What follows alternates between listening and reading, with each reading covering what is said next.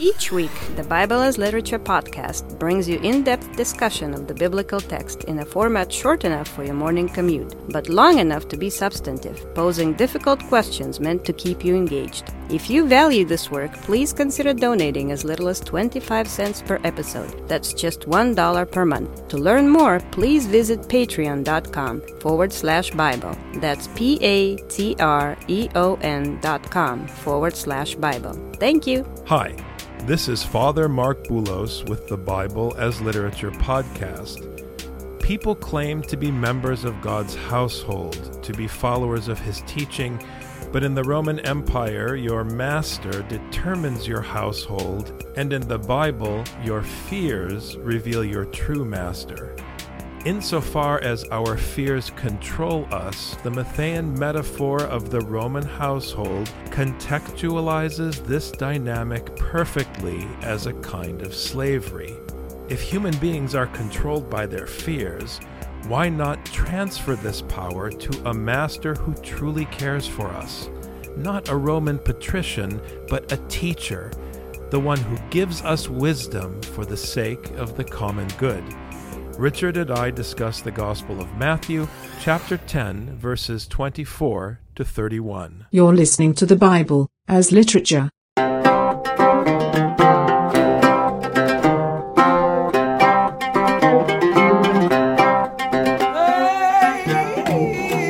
Hi. This is Father Mark Boulos. And this is Dr. Richard Benton. And you are listening to episode 283 of the Bible as Literature podcast. Today we continue with the Gospel of Matthew. Richard, you and I were just chatting that it's too bad we used the title Fear in last week's episode because the theme of fear continues here in Matthew. Fear is so important because it's really who you respect. People say, oh, we shouldn't have to fear God. He loves us, all this kind of thing. What you fear is carried out in your actions. You follow your fear naturally. If you're afraid of your bank account being cleared out, then you go and you get a financial advisor and you get auto deposit for your paycheck. That's what you do when you fear losing all your money. When you fear God, you do everything that's set out in the commandments, and you ask for forgiveness when you're unable to perform everything that's demanded of you, and recognize the way that you fell short. I mean, it's very clear in the way that you carry out your actions. And this is what Jesus was trying to do in the Sermon on the Mount when he was going through what it meant to fear men versus fear God, because you're not allowed to care what people think. You're only allowed to care about what God teaches. This is the division because this distinction is what is manifested in your actions. This is the spirit that animates your body to do whatever you're doing. The fear and the spirit come together because that's what makes you do what you do and care about what you care about and protect what you want to protect. Most people fear things that they draw power from, whether it's status or wealth or security.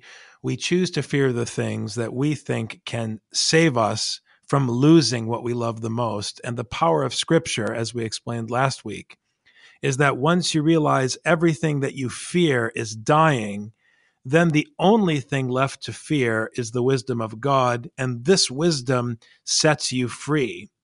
But what's interesting here in verse 24 of Matthew, it's not freedom per se, the way we talk about freedom in American ideology.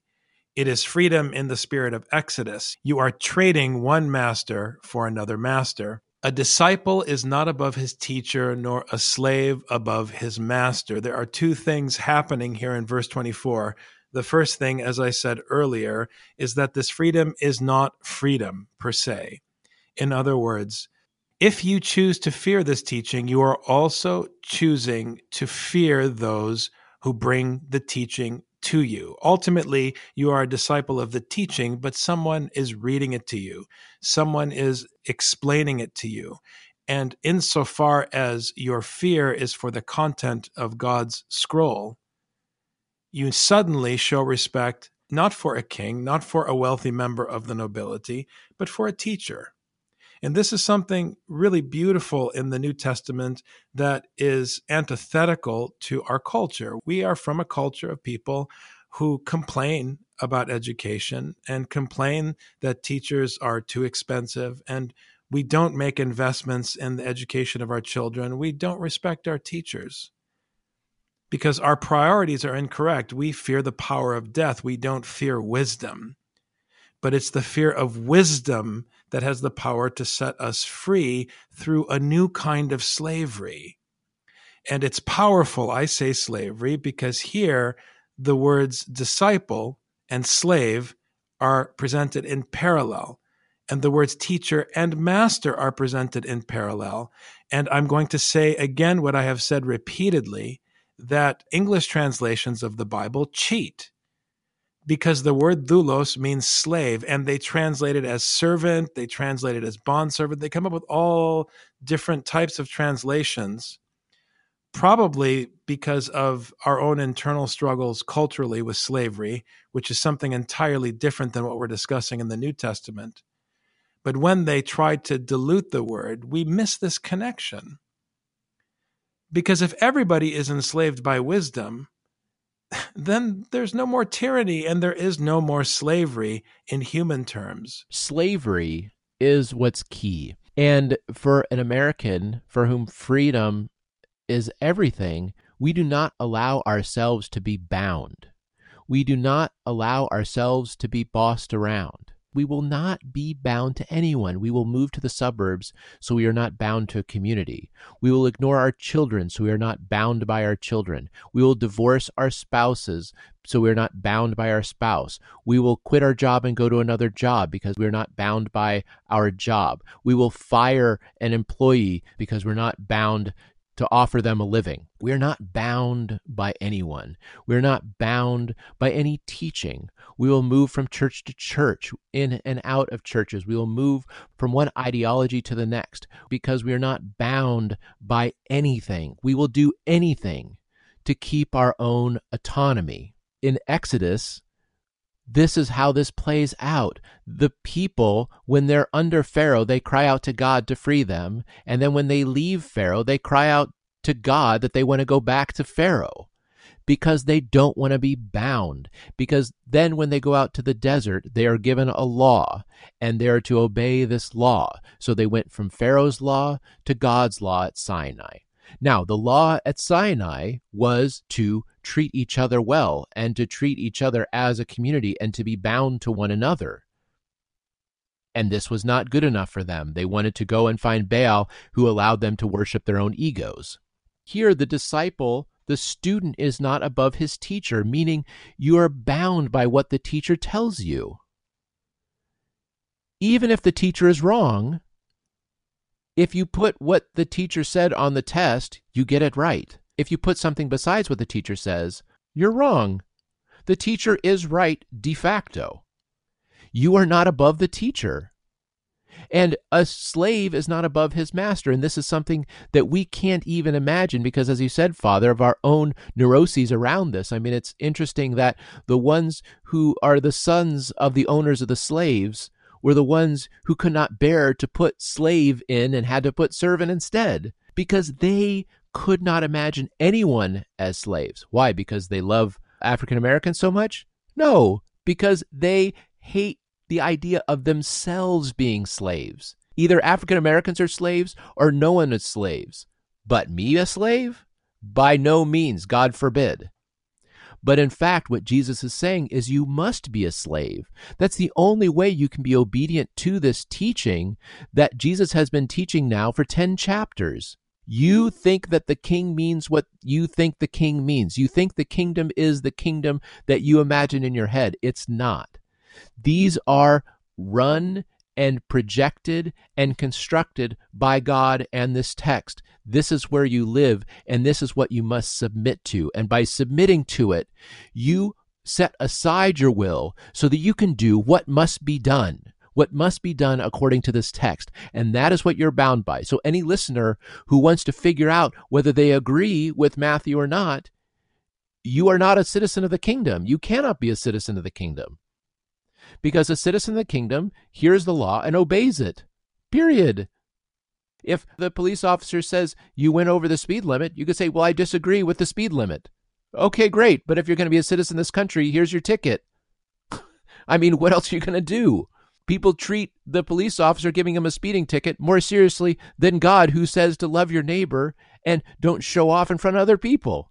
You must be a slave and a student, like you said, Father, in parallel. They're the same thing because you're bound to the one who commands you. A society that doesn't fear its teachers has a very short lifespan. If you live in a country where people don't respect teachers, they don't fear them. And by fear, I mean fear in the sense that when the teacher walks in the room, the kids sit up, they pay attention, that when the question of the teacher's well-being comes up, everybody feels a sense of shame and a willingness to contribute more to support teachers. Our support of those who provide education in the most general sense is the lifeblood of our civilization. It's the key indicator in any society. If you are not investing in your teachers, there will be a consequence. And here in the Gospel of Matthew, Jesus is emphasizing this point because when they face other powers and they are tempted to become afraid, they have to remember who it is that commanded them to go. A disciple is not above his teacher. Don't be afraid of the leaders of the synagogue or the leaders of the Roman Empire or anyone who would threaten you. Don't be afraid of hardship. Don't be afraid of hunger. Be afraid of the one who commanded you, your teacher, your master, who sent you out to do this work. It is enough for the disciple that he become like his teacher and the slave like his master. If they have called the head of the house Beelzebul, how much more will they malign the members of his household? If they are already trying to tear down Jesus and ridicule Jesus, you should expect the same. And ultimately, this is the power of calling a crucified king your Messiah. Because if they murdered your king, what are they going to do to you? It is enough for the disciple that he become like his teacher and the slave like his master. In other words, just as Jesus will be persecuted for the wisdom of his Father, so too you should not only expect, but should be satisfied with that outcome. You have to really examine whose household you're a member of. If you follow the rules of the ekodespotin, which is the master of the house, you're going to be like the master of the house. You're going to be a student of your teacher. What does that mean? You better choose well whose house you're in and who your teacher is. And once you do, realize that they run the house. Don't say, no, I'll take a little bit of Beelzebul and I'll take a little bit of God, so that way I can still have my pretty house and also feel good about my eternal salvation. If you choose to be in the house and to follow the rules and be a citizen of the kingdom, then you follow the rules and you'll end up like Jesus. And what does Jesus end up as on the good side? One who is completely faithful to the will of his Father. On the bad side, one who suffers at the hands of the earthly powers. You know, Paul cuts through this very quickly because it's like, oh, well, I'm a son and I was born a slave. And he says, no, it doesn't matter. If you're in God's house, you're a slave. Whether you were born from his loins or not born of his loins, if you're in his house, you are a slave. And that's it. So be ready to serve the master of the house, and whoever you serve, that is whose house you are a citizen of. Verse 25 can be summed up very simply as a kind of preemptive strike against complaining and whining. Because what Matthew is saying very simply is that what's good enough for Jesus is good enough for you. If Jesus was mistreated, if Jesus was accused, if Jesus faced execution, why would you expect anything different? If you want something different, your fears are misplaced. Because if you want something other than the cross, that means you still fear the things that are passing away. Therefore, in verse 26, do not fear them, for there is nothing concealed that will not be revealed, or hidden that will not be known. Everything will be exposed for what it is. You'll recall, Richard, that when we were talking about the book of Daniel last week, we tried to explain what was conveyed in the homily at Daniel's funeral, that Scripture is written from the perspective of the end. When you view things from that perspective, nothing is hidden. You can see that the kingdoms are temporary. You can see that the ones who executed Jesus are temporary. You can see that what abides is the truth of God's teaching. And since that is what abides from generation to generation, that's the wagon to which you should hitch yourself. This is the call to end the excuses. Whatever justification you come up with, the real reasons, the real motivations are going to become clear. There's no way to avoid it. Today is the day for you to be honest. Whose house are you in? Enough of the excuses, enough of the explanations, enough of the wishy-washy talk. Enough. You're either in the house or you're not in the house, and every action that you perform will make it clear whose house you're a member of. Don't try to come up with lip service that's going to show other people which house you're in. Because if you're using your lip service to show other people what house you're in the wrong house. You're not in God's house. You're not his slave. You're following Beelzebul in your own ego. It's that clear. It's going to be revealed. Every way that you have gone against God's will, against God's teaching, then it's time to go and make amends. Throw yourself at God's feet and say, I didn't follow your will. I still want to be a member of your household, but I've been making excuses. What else are you going to do? To the people that you've hurt, go and ask their forgiveness. For heaven's sake, our society is filled with people who do the wrong thing, make a justification because it helps their career, and destroy other people. They destroy them. They destroy people of other genders. They destroy people of other races. They destroy people of other socioeconomic classes because they won't follow God's teaching. Why do they continue to do it? Because they convince themselves that they're still a part of God's household. But who do you fear? If you're going to make excuses with him, do you actually fear him? No, you don't fear him. You fear what other people are going to think, and Jesus tried to put that to rest in chapters 5 and 6. Are you willing to do what it takes to follow God as your master and you as his slave, him as your teacher and you as his servant? Go amend your ways. Go do something differently, but according to God's will. Verse 27 then becomes a test, because in verse 26, we are told that everything will be revealed and everything hidden will eventually be known. But now in verse 27, we are being challenged to behave as children of the kingdom who walk now with the knowledge of what will be revealed in the end and can therefore speak without fear. What I tell you in the darkness, speak in the light, and what you hear whispered in your ear, proclaim upon the housetops. In other words, everything is not revealed. Everything is not known to all. But since you know from the wisdom of God that everything will be revealed and everything hidden will be uncovered and known, what's holding you back from speaking now? Why not announce it now? You have nothing to lose because you know the secret is out in the end anyways. Shout it from the housetops. This is the command given to the ones who are called the sent, the apostles.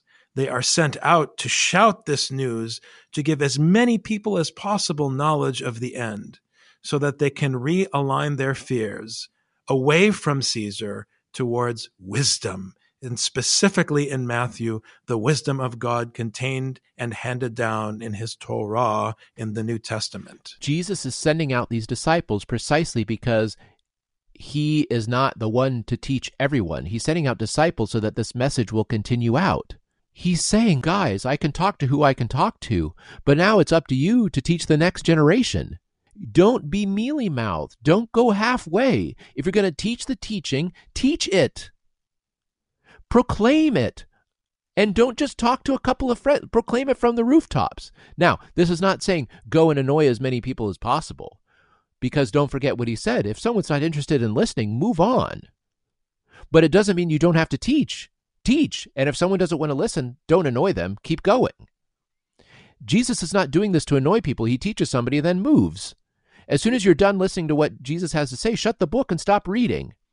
If you don't like what Jesus is teaching, don't try to be his disciple or claim to be his disciple. But if you are, you must read it, you must dedicate your life to it, and you must proclaim it as this is your citizenship. This is your patrimony, as God, through his mercy, allows it to be. This is the only solution because look, like I said, people want to pay lip service. People want to have power. People want to have money so that everyone can see. There are literally pastors of Christian churches who say, I need to have multiple jet planes so I can fly around so people know that through the gospel you get prosperity. What are they saying? People need to see. As soon as you say people need to see, you're following Beelzebul. You're going against chapters 5 and 6. That's it. But they're literally people who claim to be teaching. They have no problem teaching from the housetop. Look at me. I have $5,000 suits and 3 airplanes. They have no problem shouting that from the rooftop. So shame on you. If you believe in the actual gospel that Jesus is teaching, you must, as a citizen of the kingdom, be ready to teach. Be ready to teach insofar as you're able. Do not fear those who kill the body, but are unable to kill the soul, but rather fear him who is able to destroy both soul and body in hell. There's a couple of things I want to say about verse 28. The first is that we have to contextualize this teaching in the book of Genesis. And of course, Father Paul on the Tuesday show has been spending a lot of time going into detail on the terminology of Genesis. And when we talk about in Greek, the psyche, it's the breath that God controls. Caesar can run a sword through you, but he cannot breathe life into you. So try not to think of this word soul in terms of Hellenistic philosophy, the ghost in the machine. That's not what Jesus is talking about. He's saying ultimately only God, his Father, has the power to breathe life into you. Jesus, as the expression of his teaching, is the beginning and the end, the Alpha and the Omega. So you should fear the one who controls the beginning and the end, who has total control. And you should fear the one who has the power to judge everyone, including Caesar. That's the key of the second part of the phrase, which talks about this place, which is called Gehenna in Greek, or Gehenna. It's a place where they threw the trash. It's a metaphor for God's power to bring all civilizations under his aegis, which frankly is what happens over the course of history. You need only read The Time Machine by H.G. Wells or watch the film that so beautifully depicts how one small spot in London changes over the course of millennia. Structures rise and fall and rise and fall, and in the end, it's all gone. Understanding and submitting to that thing which is eternal is the key here. Those things, those powers that can destroy the body, they cannot affect the soul. And this, in turn, is given life by the Spirit of God. And that's what is supposed to be functioning at all times, the Spirit of God. Because remember, this verse we're reading now harkens back to a previous passage, which was saying that whether you're doing well or whether you're under trial by the powers, your job is to continue to teach. Your will and your life has to be pointed completely towards teaching, because it is this teaching that animates you. Even when you die, it's going to animate the next generation. It's going to keep this kingdom alive, whether you're alive in body or not. The teaching of these kingdoms of the world that rise and fall in the time machine, what teaching lasts from them? A little scrap here, a little scrap there. But this teaching of the gospel, that those kingdoms, all those kingdoms that rise and fall, are nothing in the end. You know, if they're very powerful, there's a few stones left above ground. That's what's left of those civilizations. Look, what's interesting about the example we brought from science fiction, H.G. Wells' story of the time machine, is that all of the books turn to dust in that story. But I think the proposition of Scripture is something more, because the wisdom of the text, which thankfully is encoded in the scroll and handed down to us. This is the most important technology in the history of civilization, the ability to record speech with inscriptions on a page. This wisdom that's handed down to us is not philosophical. Scripture is not a philosophical text. It is, and you can't call it a scientific text in the modern sense because the discipline of science is a very specific thing. However, those who wrote this body of literature were in a school, a discipline that paid very close attention to the way things work. In that sense, Scripture is a kind of behavioral psychology. It looks at how life works. It looks at phenomena. It looks at human behaviors. And it doesn't just describe these behaviors, but it proposes, based on knowledge, alternative behaviors that serve the common good and safeguard human life and safeguard all life, all of creation, to put it in biblical terms. The truth of this wisdom is true whether or not you have a copy of the Bible. And in this sense, this wisdom endures forever. Because if you slap someone on the face, they're going to slap you back whether you've read the gospel or not. The truth endures, the truth of the teaching. And that's, what Paul alludes to when he talks about those who have not read Scripture, who have the law written on their heart. They have common sense. They've come to understand that if you're cruel to others, you can't be surprised when you experience cruelty. So this wisdom endures even if all the libraries are burned to the ground, but it's incumbent upon those of us who have received it to heed this commandment given to these characters in the story, that we are sent out to ensure that the teaching is shouted from the housetops so that as many people as possible can benefit from its wisdom. Are not 2 sparrows sold for a cent? And yet not one of them will fall to the ground apart from your Father. This reminds me, Richard, of the passage about Solomon and the lilies of the field that came as part of the Sermon on the Mount, that beautiful, beautiful mashal about fear. Matthew is coming back to that theme again here in chapter 10. But in verse 29, it's a reminder once again that it is God who has the power to give life, God who has the power to take life, God who holds the fate of the human race in the palm of his hand. It's powerful. Remember that the ancient biblical school presented God as the mightiest king above all other kings to realign the fears of those who are oppressed. And the same thing is happening here under the Roman Empire in the Gospel of Matthew. It underscores that there's nothing beyond the Lord's notice. There's nothing that can continue to be hidden. If God is keeping track of every single sparrow, how about every single act of cruelty you perform to other people with the best of intentions, or you're trying to do the right thing? God is keeping track. If you want to be in this house, then you're expected to live by its rules. Don't fool yourself. God is keeping track. Do you want to fear the one who is keeping track or not? That's the question. Oh, he doesn't really care. Oh, he doesn't know. Whatever. This is how the fools speak in Scripture. But the very hairs of your head are all numbered. So not only does God control life and death, not only does he have authority over Caesar, over Pharaoh, over the Roman Republic, but he has each hair on your head numbered. So what is it you're going to do? This is a beautiful, beautiful admonition to those who try to control everything and solve everything. You have no control. God has control.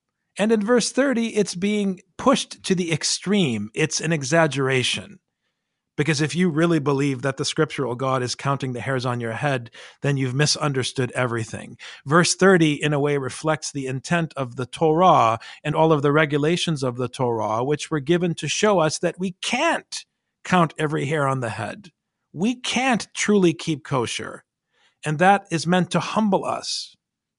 And now the scriptural God who gave us that law to make fun of us and to put us in our place is reminding us that unlike those who fall short of his instruction, He can keep track of every last hair on your head. You said it all there. He is keeping track of everything, and he has the power to know whatever he needs to know. Again, don't try to say that you're a member of God's household when your actions show that you're following Beelzebul. He knows how many hairs are on your head, for heaven's sake, let alone whose household you're a member of. I mean, come on. So do not fear. You are more valuable than many sparrows. And here in verse 31, you have again a hearkening back, a recalling of the summation of the Sermon on the Mount, that you are not perfect, right? You can't count all the hairs on your head. You fall short, even though you are called to be perfect as your heavenly Father is perfect. At the same time, you are given an opportunity because the one who is perfect has welcomed you into his household. He's given you an assignment. You're a slave in his household, as we heard just a few verses ago. And the assignment is to shout his news from the housetops. And if you trust him, you have nothing to fear because you're protected. You're in his domain, and he values you even more than the sparrows. And a God who numbers the hairs on your head definitely values the sparrows. He values all of creation and all life. And in that sphere, he's telling you that he values you. So why are you afraid of Caesar? Why are you afraid of being put out of the synagogue? Why are you afraid of poverty or insecurity? Put your trust in God, and you will fulfill your function in his household. Any human boss, any human father, any human teacher, any human president or king is always, at least partially, looking out for themselves. They're always going to be selfish. If you're putting your hope in these people, you're bound to be let down because they don't care. They care about themselves. This is who we're surrounded by. Just like we were saying at the very beginning of this episode, Father, everyone in America does not want to be bound. They want to take care of themselves. God alone, because he has no need for any one of us any more than we have a need for this or that sparrow, he doesn't need us. But this is good news for us because he doesn't use us. He has no reason to use us because he doesn't get anything from us. He doesn't need us. So when we remember that everything we do is going to be revealed, when we know that God is keeping track of all the sparrows and the hairs of our head as needed, then we know that we are free from tyranny, because if anything happens to us from the human rulers that we would perceive as negative, we know that God is keeping track. We know that God is overseeing the entire thing. So we understand through scriptural eyes that this is for our own education or for the education of those around us. Any action that we perform, if we are members of the kingdom, if we are members of the Lord's household, can be a furtherance and must be a furtherance of his teaching. I want to give a word of encouragement to our listeners, especially those of you living in the United States. All of us are experiencing a kind of instability, and very often it feels like things are completely out of control. But according to the Gospel of Matthew, that's an illusion. And that's really important. So long as the God of the book of Matthew, the scriptural God, is enthroned in the heavens, even things that seem out of control are in the palm of his hand. He is the master. And understanding this is the key to weathering the storm. Because when you understand that he sits on his throne and the earth is his footstool, then you trust the law of his kingdom. It has hegemony in your life. And in the midst of the apparent chaos, you walk with certainty and you speak with confidence according to his commandment, his law. That is the key to life. Because remember, Scripture was addressed to those who were oppressed, those who were under the boot of tyranny, in order to create life for them under the nose of their oppressor, to create freedom for them and hope, despite the apparent hopelessness of their situation. And this confidence that comes from fearing the Lord and trusting that He has the hair on every head counted, this confidence is the key to the continuation of life. So please take the Gospel of Matthew seriously and make every effort to internalize its teaching. Thanks very much, Dr. Benton. Thank you, Father.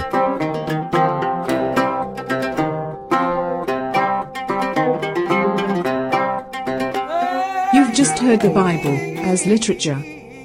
Thanks for listening. The Bible as Literature is a production of the Ephesus School Network.